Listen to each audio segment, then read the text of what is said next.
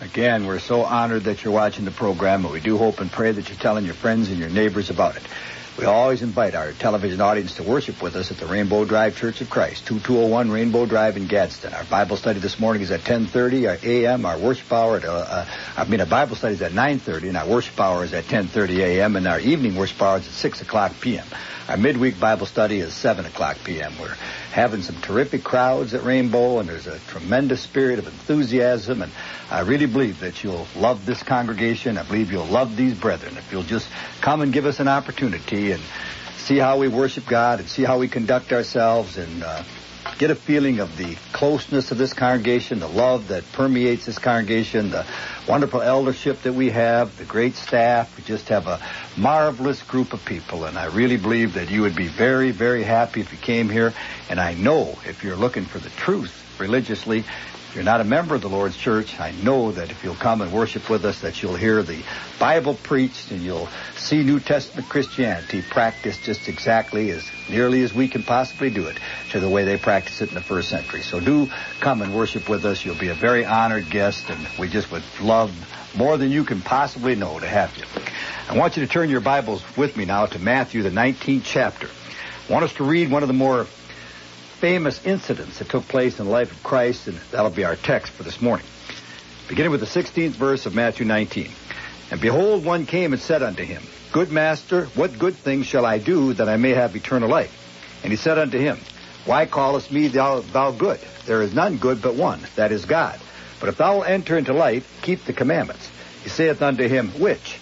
Jesus said, Thou shalt do no murder, thou shalt not commit adultery, thou shalt not steal, thou shalt not bear false witness. Honor thy father and thy mother, and thou shalt love thy neighbor as thyself. The young man saith unto him, All these things have I kept from my youth up. What lack I yet? Jesus said unto him, If thou wilt be perfect, go and sell what thou hast, and give to the poor, and thou shalt have treasure in heaven, and come and follow me. But when the young man heard that saying, he went away sorrowful, for he had great possessions. Then said Jesus unto his disciples, Verily I say unto you, that a rich man shall hardly enter into the kingdom of heaven. And again I say unto you, it is easier for a camel to go through the eye of a needle than for a rich man to enter into the kingdom of God. When his disciples heard it, they were exceedingly amazed, saying, Who then can be saved? But Jesus beheld them and said unto them, With men this is impossible, but with God all things are possible. This is just a tremendous story, and it teaches so many great biblical lessons. First of all, let's look at what this incident teaches that doesn't save a person. Number one, the incident proves beyond a shadow of a doubt that good works are not what saves us. This man did all kinds of good works. He was a righteous young man. How many people in this world can say what that young man said? That he never committed murder, he never committed adultery, that he didn't steal, that he didn't bear false witness, that he honored his father and mother, and that he loved his neighbor as himself. He was a righteous man, but he wasn't saved man. Therefore, the story proves beyond a shadow of a doubt that one cannot be saved through his own righteousness, through his own goodness, through his own meritorious, if you will, works. That's why Paul says in Ephesians 2:8-9, By grace are you saved through faith, that not of yourselves, it is a gift of God, not of works, lest any man should boast. That's why he said in Titus 3:5, it is not by works of righteousness we are saved, which we are saved, but according to his mercy he has saved us by the washing of regeneration and the renewing of the Holy Spirit. Jesus says in Luke 17:10, after we have done all that hath been commanded of us, we are still unprofitable servants, for we have done only that which is our duty to do. So this story in the scriptures that I've just quoted prove beyond a shadow of a doubt that one cannot be saved through his own goodness, through his own righteousness, through his own works, through his own efforts, if you will. The story proves, number two, that morality in and of itself won't save us. We all understand that every person that wants to please God is going to be just as moral as he or she can. But morality in and of itself isn't what's going to save us. This young man was a moral person. Boy, if he'd have come into one of our congregations today, and he would have said to us what he was able to say to the Lord, that he never had committed adultery, that he had never stolen, that he had never lied, never bore false witness, that he honored his father and mother, and that he loved his neighbor as himself, why every one of us would be saying, that's exactly what I would like my son or my daughter to be like. What a great young man. We would have elevated him if he had come into one of our congregations today. So he obviously was a highly moral person, highly moral individual. But that morality didn't save him, because he was not in a covenant relationship with Jesus Christ. The morality in and of itself didn't save him. Over in Acts, the 10th chapter, the 2nd verse, we read about Cornelius, who was a devout man, who prayed to God always, who gave willingly of his alms to the people, and was just the kind of a man that was a good and decent and honorable and moral man. But we read in Acts 11 and 14 and read throughout the 10th chapter of the book of Acts that he was not saved, even though he was a very moral man. Because Peter said in Acts 11 and 14 that he had to bring words unto Cornelius whereby he might be saved. So his morality, again, in and of itself, didn't save him. And this rich young ruler's morality in and of itself did not save him. Number 3, we learn from this incident that wealth and power and position on this earth does not save a person. Here was a wealthy young man. Here was a powerful young man, a ruler, the rich young ruler. Here was a man who had attained an earthly position of great prominence and importance. But he wasn't in a right relationship with Jesus. He still wasn't saved. You can be the President of the United States of America and still be lost. You know, when President Reagan was president of our country, now, I don't ever preach politics, don't get politics into my preaching, and not going to do it in this lesson, but I just want to make a point. Mr. Reagan was president of our country. He was a strong advocator of school prayer and prayer in the schoolroom, and was very much opposed to abortion. Consequently, it seems that many people in our country looked on Mr. Reagan as the ultimate of what a Christian should be, the epitome of Christianity. Well, I'm not here to judge Mr. Reagan or anyone else, but I'm here to tell you that you can be against abortion, you can be in favor of school prayer, and you can be the President of the United States of America and still be lost. Being against abortion and being in favor of prayer in the school is not what saves a person. Holding a position of influence, a position of importance, is not what saves a person. This man held a position of influence, a position of importance, if anything. Holding a position of influence and holding a position in which you're very popular among the people might make it a whole lot more difficult for one to get to heaven, for one to please God. In the 24th verse of Matthew 19, when Jesus said that it would be easier for a camel to pass through the eye of a needle than it would be for a rich man to enter into the kingdom of heaven. That's one of those verses that have given a lot of people a lot of problems. Gave me a lot of problems for a long time. What is Jesus saying there? Seemingly, he's talking about the eye of the needle that a woman uses when she sews. Well, or uses when she sews. Well, it seems then, on the surface, that Jesus must be teaching that it's impossible for a rich man to enter the kingdom of heaven. Well, now we know that it's not impossible for a rich man to enter the kingdom of heaven, because we can read in the Bible about many rich men who were right with God, who were saved. In the Old Testament dispensation, Abraham was rich. David was rich. Jacob was rich. They were all children of God. Certainly we believe that they were saved, that they were in a covenant relationship with the Lord in that particular dispensation. Zacchaeus was rich, whom Jesus converted in Luke the 19th chapter. That richness didn't cause them to lose their souls. And Jesus didn't say to any of those people, you give what you have to the poor and come follow me. So wealth, material possessions in and of themselves, friends and brethren, that isn't what's wrong. And that isn't what's going to cause a person to lose his soul. Well, then, what is the problem with riches? And why was Jesus saying here in Matthew 19 and 24 that it is easier for a camel to pass through the eye of a needle than for a rich man to enter into the kingdom of heaven? Well, you know, there's so many theories concerning Matthew 19 and 24, and so many efforts to almost to explain away what Jesus said, because it would seemingly on the surface then be impossible for any rich man to get to heaven based on what Jesus said in the 24th verse of Matthew 19, that some have come up with alternating or alternative explanations, if you will. One explanation, one theory is that back in those days in the wall that they had at Jerusalem, there was a hole that was called the needle, and that hole in the wall was maybe 3.5, 4 feet high. Well, in order to get a camel through it, you had to put the camel down on all fours and put him on his knees, and somebody had to get on the one side of the wall and pull, and the other people had to get on the other side of the wall and push. And with a great amount of effort, you could get a camel through that hole in the wall that was called the eye of the needle back then. They're called the needle's eye. Well, there are some scholars who believe that Jesus was making reference to that hole in the wall at Jerusalem, and pointing out that though it's very difficult for a for a camel to get through that eye of that needle, it can be done, and though it would be very difficult for a rich man to get to heaven, he still can get to heaven. But I have never really bought that explanation. It just never made sense to me, never added up to me. Now, I think the two most plausible explanations for Jesus' words in Matthew, the 19th chapter, the 24th verse, are the two that I'm going to give you. Number one, it's very possible that Jesus is using here hyperbolic language, hyperboles or hyperboles.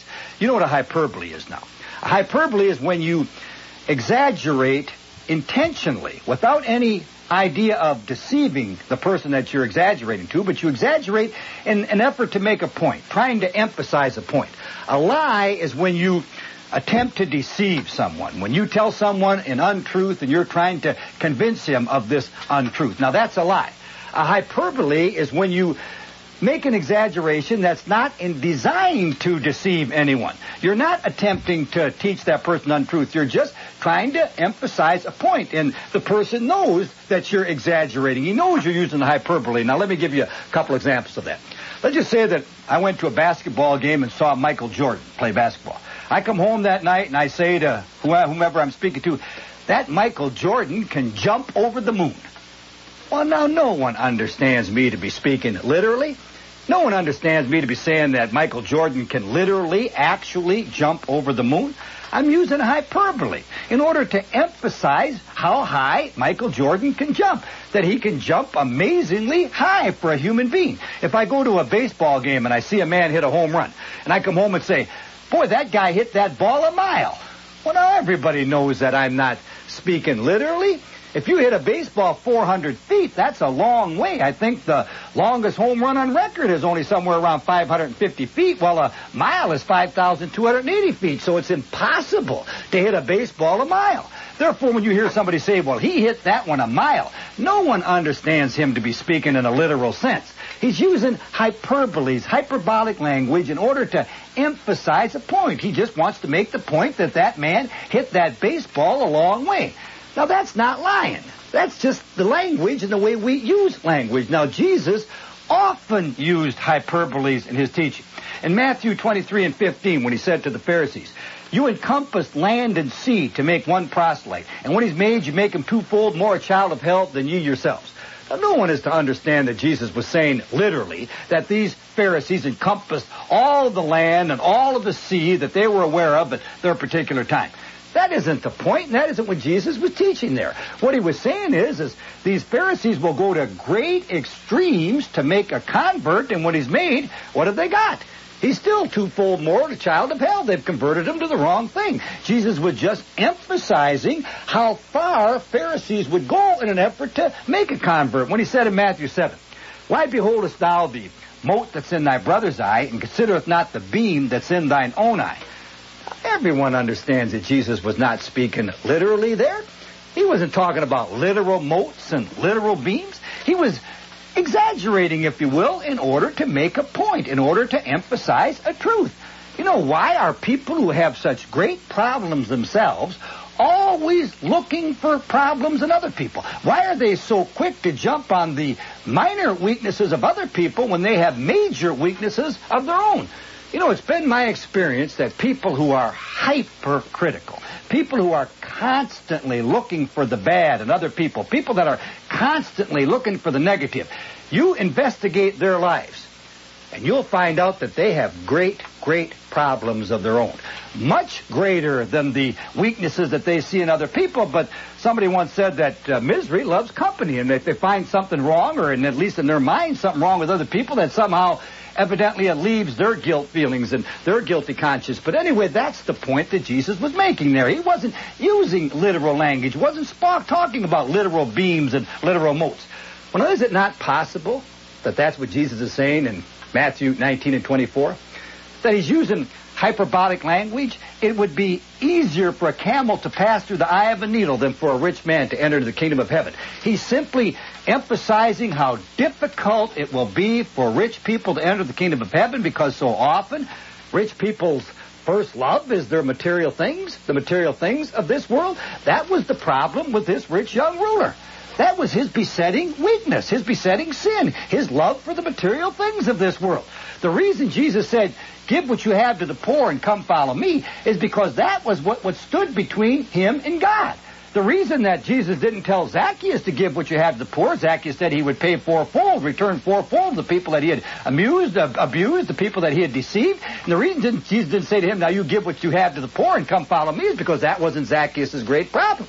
He had material possessions, but he wasn't in love with those material possessions. Evidently, with this rich young ruler, his besetting weakness was his love for the material things of this life, and that was proven when Jesus said, now you give what you have to the poor and come follow me, and the rich young ruler walked sadly away because he had great possessions. Now, if the rich young ruler's besetting sin or weakness would have been adultery, Jesus would have said, give up your adultery and come follow me. If his besetting sin or weakness would have been stealing or being dishonest, lying, cheating, Jesus would have said, give up your dishonesty, give up your stealing, give up your lying, give up your cheating, and come follow me. If his besetting weakness would have been abusing his mother and father, Jesus would have said, stop abusing your mother and father and come follow me. If his besetting weakness would have been bitterness and vengefulness and hatefulness towards other people, Jesus would have said, give up your bitterness and your vengefulness and your hatefulness towards other people and come follow me. His besetting weakness was the fact that he loved the material things of this world. That's what stood between him and a right relationship with the Lord. He gave the material things first place in his life. So Jesus said, now you give what you have to the poor and come follow me.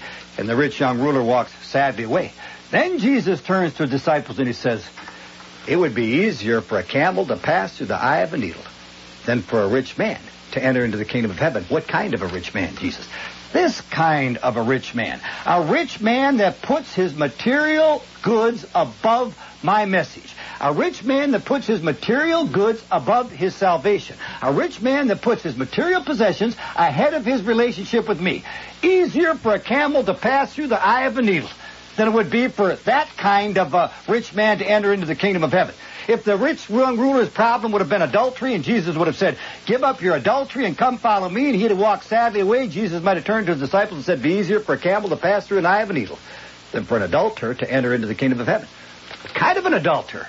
We read where all kinds of adulterers were forgiven. The adulterous woman in John 8, the sinful woman in Luke 7, David, they committed adultery, God forgave them. Well, then, if Jesus would have said, be easier for a camel to pass through the eye of a needle than for an adulterer to enter the kingdom of heaven, what kind of an adulterer would he be making reference to? This kind of an adulterer. This man that walks away and rejects my truth because he prefers adultery rather than living my way, rather than being in a covenant relationship with me. If his problem would have been thievery or lying or cheating or stealing, and Jesus would have said, give up your lying and come follow me, and the rich young ruler would have walked sadly away because he loved his lying, Jesus might have said to the disciples, be easier for a camel to pass through the eye of a needle than for a liar to enter into the kingdom of heaven. What kind of a liar? A liar that won't give up his lying in order to follow after Jesus Christ. So it's very possible that Jesus was simply saying here, with his attitude now, it's impossible for him to get to heaven. You can put a camel through an eye of a needle. Be just as easy for a camel to go through the eye of a needle than it would be for a man with his attitude, a rich man with his attitude to enter the kingdom of heaven. Apostle said, well, then who can be saved? Jesus said, now, though this seems to be impossible to you, all things are possible with my heavenly Father. What does he mean there? Well, it could be that he means that the man could repent. He could change as deep into his sin as he is, as much as he loves the material things of this world, as impossible as it is for him to go to heaven with this attitude. It's very possible that he could change somewhere along the way, could repent, and if he repented, then he would be able to come into a covenant relationship with me. The apostles then asked the question, well, who can be saved? The answer to that question is, all men can be saved. Jesus Christ came into the world to die for all men. God so loved the world that he sent his only begotten Son, that whosoever believeth on him should not perish but have everlasting life. In Titus 2:11 we read, where the grace of God hath appeared unto all men. Hebrews 2:9, Jesus became a little lower than the angels so they might taste death for all men. But now, though all men can be saved, all men are not going to be saved. Because Jesus says in Matthew 7:13, enter ye into the strait gate, for wide is the gate and broad is the path that leadeth to eternal destruction. And many there be which go in thereat. For strait is the gate and narrow is the way that leadeth into eternal life, and few there be that find it. Well, Who then is going to be saved? Since the Bible teaches that the majority are going to be lost. You know, the universalist, he says that everybody's going to be saved. He says that every person who ever lived is going to be saved. He believes in universal salvation. Well, now, the Bible doesn't teach that, friends and brethren. The Bible simply doesn't teach that everyone is going to be saved. The Bible teaches that the vast majority are going to be lost. Why does the Bible teach that? Because the vast majority are going to reject Jesus Christ. Well, then, what do we have to do to be saved? Who is going to be saved? Well, the first thing we have to do, friends and brethren, to be saved is to believe that Jesus Christ is the Son of God.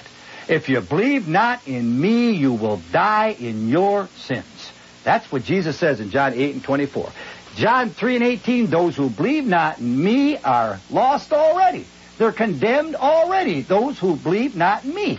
The first thing you have to do is believe that Jesus Christ is the Son of God. That's why in biblical times they always preach Jesus first and foremost as God's Son, as the Redeemer of the world. Believe on the Lord Jesus Christ and thou shalt be saved. He preached unto him Jesus. When they believed the things that Philip was preaching concerning the kingdom of God and the Lord Jesus Christ, they were baptized, both men and women. The first thing they had to do is believe in Jesus. And that's why they preached the sonship of Jesus, the deity of Jesus, the divinity of Jesus, the fact that Jesus was whom he claimed to be. If you don't believe in Jesus, no use even going any farther with what the Bible teaches you have to do in order to get to heaven.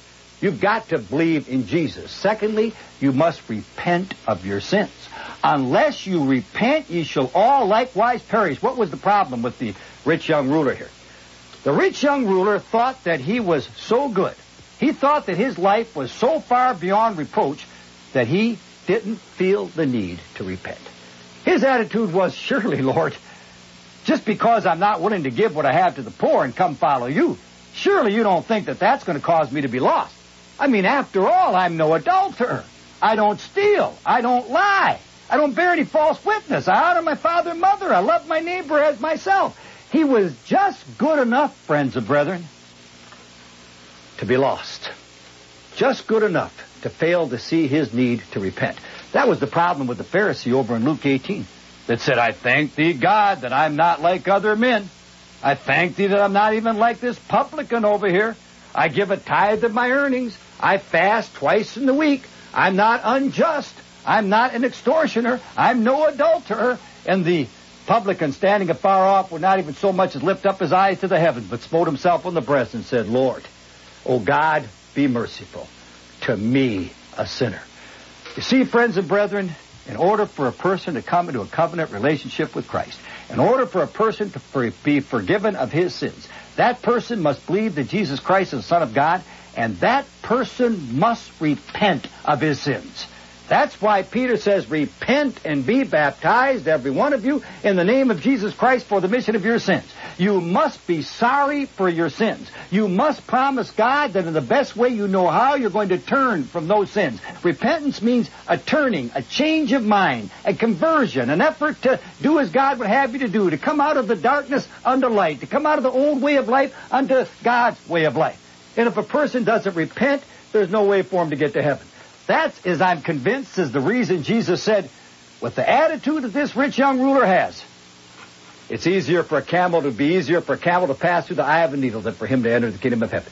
Because he's not going to repent. Friends and brethren, there is a danger as far as our salvation is concerned in being just moral enough to think that our morality can save us.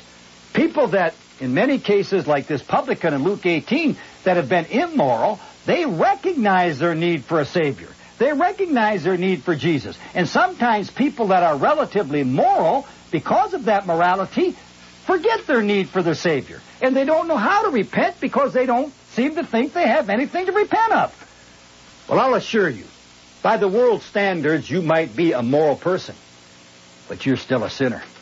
In God's eyes, He knows that you're a sinner.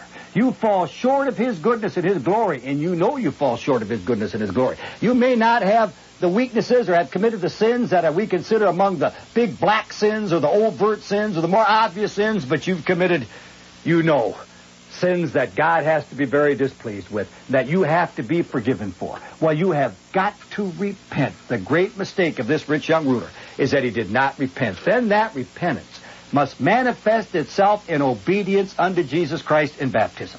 Therefore, being made perfect, he became the author of salvation unto all those who obey him. Hebrews 5, 8, and 9. Not all that say unto me, Lord, Lord, shall enter the kingdom of heaven, but whosoever doeth the will of my Father which is in heaven. Matthew 7 and 21. So you've got to believe that Jesus Christ is the Son of God. You've got to repent of your sins. You must be obedient to your Lord in baptism, where you contact the blood of Jesus Christ. That blood is then appropriated to your lives. That blood cleanses you of your sins, and you're added to the kingdom of our Lord and our Savior. Then you go on and live as best you can for the Lord. And as you're striving to live for the Lord, 1 John 1 and 7 tells us that as we walk in the light, as he is the light, we have fellowship one with another. And the blood of Jesus Christ cleanses us from all of our sins. Now the question to every one of you in this assembly this morning is, have you done that? Do you believe Jesus Christ is the Son of God? I'm convinced that every single solitary one of you watching this program believes that Jesus Christ is the Son of God. Have you repented of your sins? Now that's something that many of you have not done. You've got to do that. Have you obeyed the precious gospel of Jesus Christ? 2 Thessalonians, the first chapter, the verses 7 through 9, Paul says, to all you are troubled, rest with us. When the Lord Jesus shall be revealed from heaven with his mighty angels in flaming fire, taking vengeance on those who know not God and obey not the gospel of Jesus Christ. Have you obeyed the gospel? You can be saved. The Lord wants you to be saved. He died so that you could be saved. He wants to save you. Won't you let him do that? Won't you be obedient to him this morning? Believe in him. Repent of your sins. Obey him in baptism so that you can be saved. Don't do as this rich young ruler. Don't walk away from him because you love something in the world more than you love him. Thank you so much for watching the program.